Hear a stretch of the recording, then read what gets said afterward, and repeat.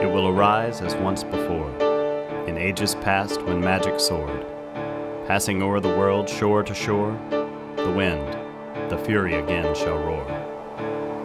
Welcome to the Swan Song Podcast by Eamon Cottrell and Brian Stallings.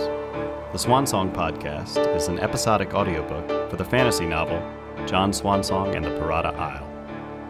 Episode 10. Your body is recovering from being forced to tap into magic that is usually learned over many years. The shock of that forced it into some sort of deep sleep. I experienced much the same thing on a smaller scale. The only difference is I knew what was coming. It's my fault, of course, that this happened to you. I failed to reach you in enough time to give you a proper warning. But the wind is blown and there's no getting it back. Jon started to ask Phineas what he was talking about, but Phineas must have seen the confusion on his face. Well, I'm ahead of myself, I know. The fact is that you performed a very powerful weaving. You called the wind down and channeled it into the jasmine. I helped get the weaving started because you didn't know how to, but you acted as the conduit. Much like the hollow metalwork that lines this ship conducts the winds through their bodies and propel the jasmine, so too can we act as a guide to the wind, calling it down to the ship. I know. I'm talking in circles. This is the short of it. You've always known that you were not the son of a fisherman from L'Abri. Rowan, may the winds protect him, was like a father to you, but he was not your true father. Neither did you come from Bental, as Abram told Rowan those many years ago. I know you've heard stories of the Piratas and the Source Wind. I know that tales of the Tainted One continue to spread through L'Abri and the rest of the world. I know that the Day of 1,000 Storms is still spoken of in pubs and homes the world over. Jon, what you don't know, what you couldn't know, and what I must explain now, is that not only are the tales true, they are still being written. And you, Jon, you're at the heart of it. You are a pirata. Jon started to say something, but Phineas motioned for him to stay quiet. Please, there is much to explain first. We were both there, Jon, on Pirata Isle during the attack, during the Day of 1,000 Storms. Jon's jaw dropped, and he couldn't have interrupted with a question if he had wanted to. It was terrible.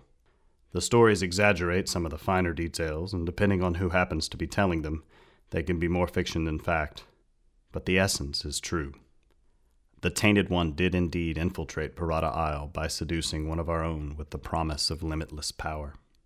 He was close to succeeding, but we survived, and the prophecies held true.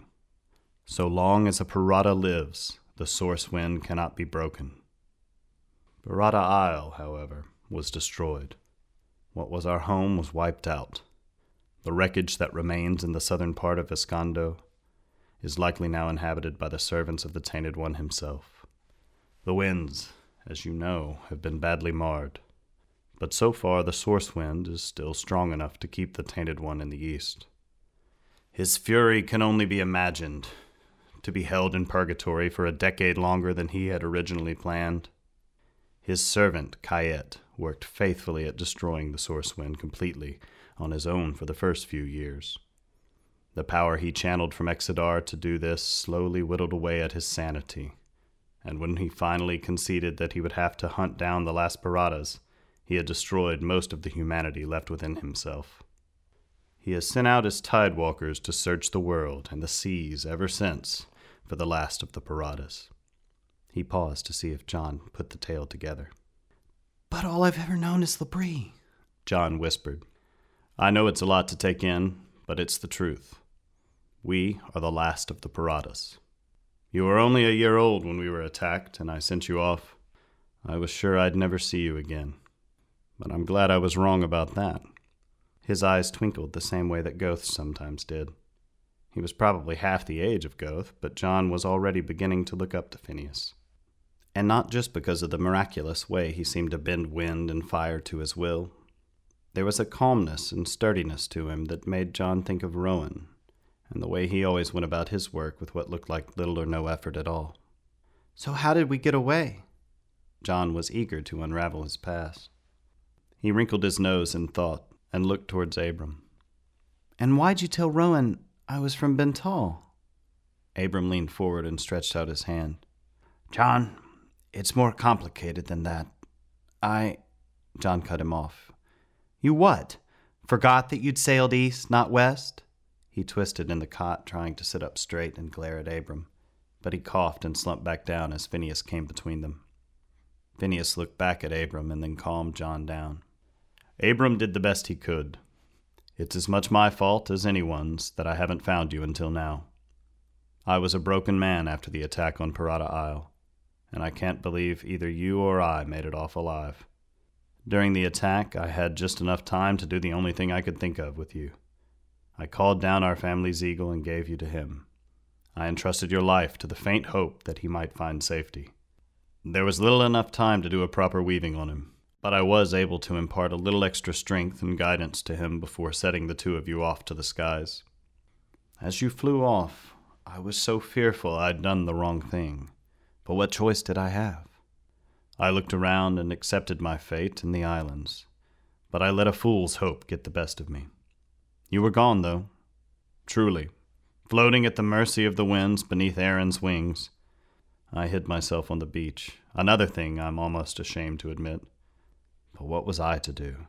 The isle. It was as if it were devouring itself. I had no idea where Kayet was at that point. All I could think was if I could just survive, just not die, the source wind might have a chance at still holding the Tainted One back. After what seemed like hours, the quake stopped. But by then everything was ablaze, the trees, the grass, the houses and ships. I'd covered myself in the sand dunes, at a loss for what to do. There was heartwood wreckage everywhere, and I used every ounce of strength I had left to conjure enough wind to sail to Shalanai while holding the large chunk of broken decking. After the storms that day when the source wind was broken, the sea was like glass. It was eerily calm. Once I got to Shalanai, I was nearly dead. It had taken 4, maybe 5 days. John's anger had died down. He was still suspicious of what Abram would have to tell him, but he was very interested in Phineas's tale. How long were you on Shalanai? Did you see Mount Tenon? I lived on Tenon most of the time I was there, John.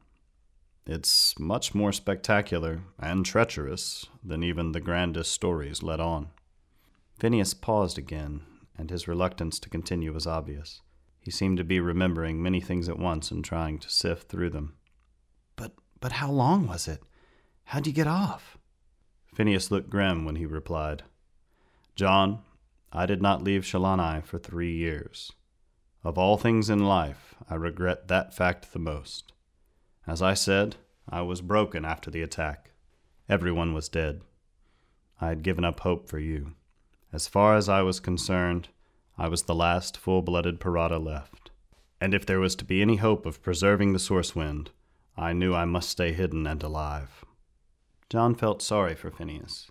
He looked weaker than John felt in that moment, and part of him wanted to reach out and take his hand, his brother's hand, and tell him it was okay. But was it? John didn't know, and he didn't move. Seems like that was a pretty darn good plan to me. Rat's scratchy voice broke through both Phineas and John's thoughts. John had forgotten the others were still there. Phineas had been leaning in closer and closer, talking in a low, hushed voice rather than the deep, commanding tone from the harbor that John had heard above the din all around them. I mean, think about it, John. What are the odds that you'd have survived a flight on a sea eagle over the Escondo? Rat chuckled. Why'd you leave Shalanai at all, Phineas? That must have been an adventure every day, what with the jagcats and the wondrels and apes and all. He was enjoying the story because it was exciting, but John was irritated at his usual nonchalant attitude. Why couldn't he ever take things as seriously as they were? It was like he didn't believe these things were real, like he'd already forgotten the near-death experience they'd all shared leaving L'Abri. Phineas broke through his thoughts. Have you ever gone to sleep high in a sila tree as far as you could climb in the hope that you're not awakened by a jagcat? In the hope that one won't climb up that far for a midnight snack? He shook his head at Rat, who had a strange look somewhere between a scowl and a frown that was making the corners of his mouth twitch. Oh, it was an adventure, but it has no place here. It was a dark adventure, full of despair and hunger and survival. And don't forget, Paradas have lived long, long lives while on Parada, tending to the wind and the magic that bind it to our world. But we are not immortal. If there is to be any true hope for mankind, the line must continue. I knew you were alive, John. I knew it. You had to be. Resigning myself to fate on Shalani out of grief and self-loathing was a foolish mistake. And it's a fool's luck that I made it off that mountain alive. When I did finally come to my senses, I got off in much the same manner as I got on.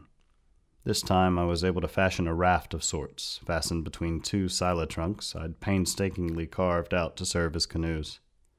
I supplied it with as much food as I could manage, and set off for Flame.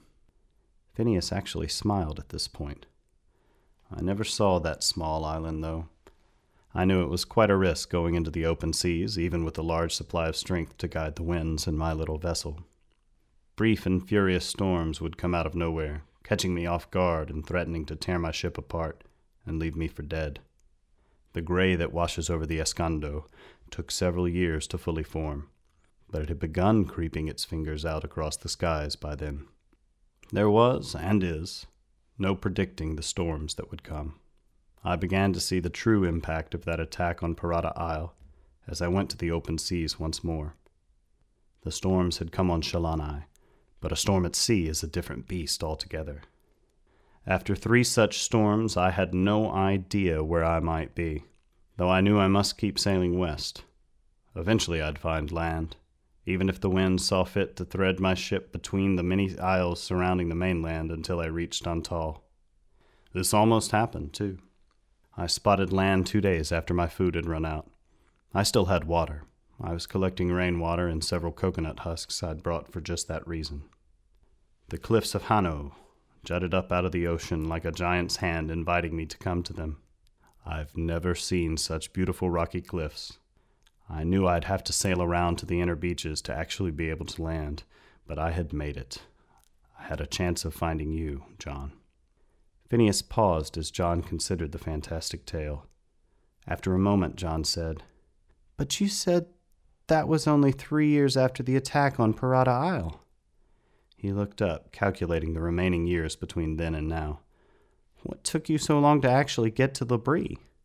Phineas smiled. "You're forgetting that you simply have to fit together all the known pieces of the puzzle. At the time, I had no clue what had become of you. I had only a glimmer of hope that you had indeed been carried to safety, wherever that might have been. The bond between Aaron the Eagle and me had long since been severed. It's likely that the extreme fatigue he underwent combined with my wretched condition was too much to overcome. It was he that I first sought out. That is an adventure in and of itself, and one that took many months of combing the Compass Isles to find him. Once I did, I was overjoyed. I had renewed hope in your survival. I rekindled the weaving with Aaron, but the experience had been too much for him. I could not get any information about you. I made a costly mistake at that point. I set off on my own to the Plates.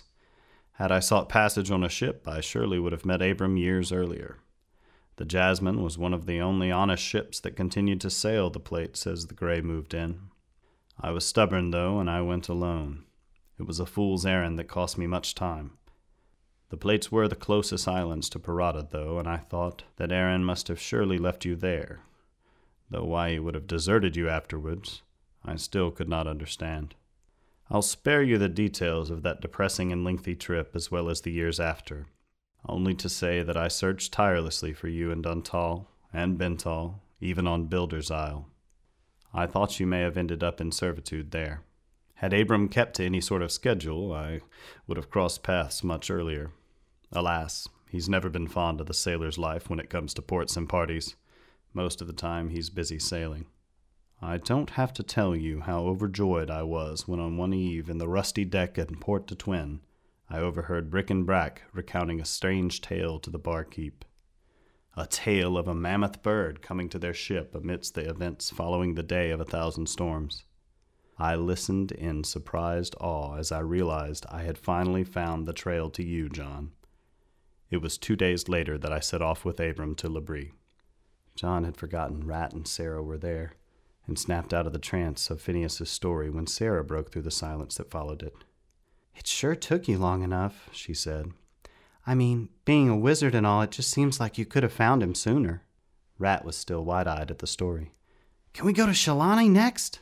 he asked. John brushed both of their comments aside. He was unsure what to say. He just knew he felt an ocean of emotions washing all through him at once. Anger that he'd been abandoned. Gratitude that he'd been saved and found again. Confusion at his Parata heritage. He was intrigued with what lay ahead and what role he would get to play in it. But above all else, he was physically exhausted still. Phineas saw John's fatigue. Let's let John get a little more rest. He led the two out of the cabin. John slipped into a fitful sleep, full of dreams of being picked up by the eagle and dropped from the sky, falling, falling, falling.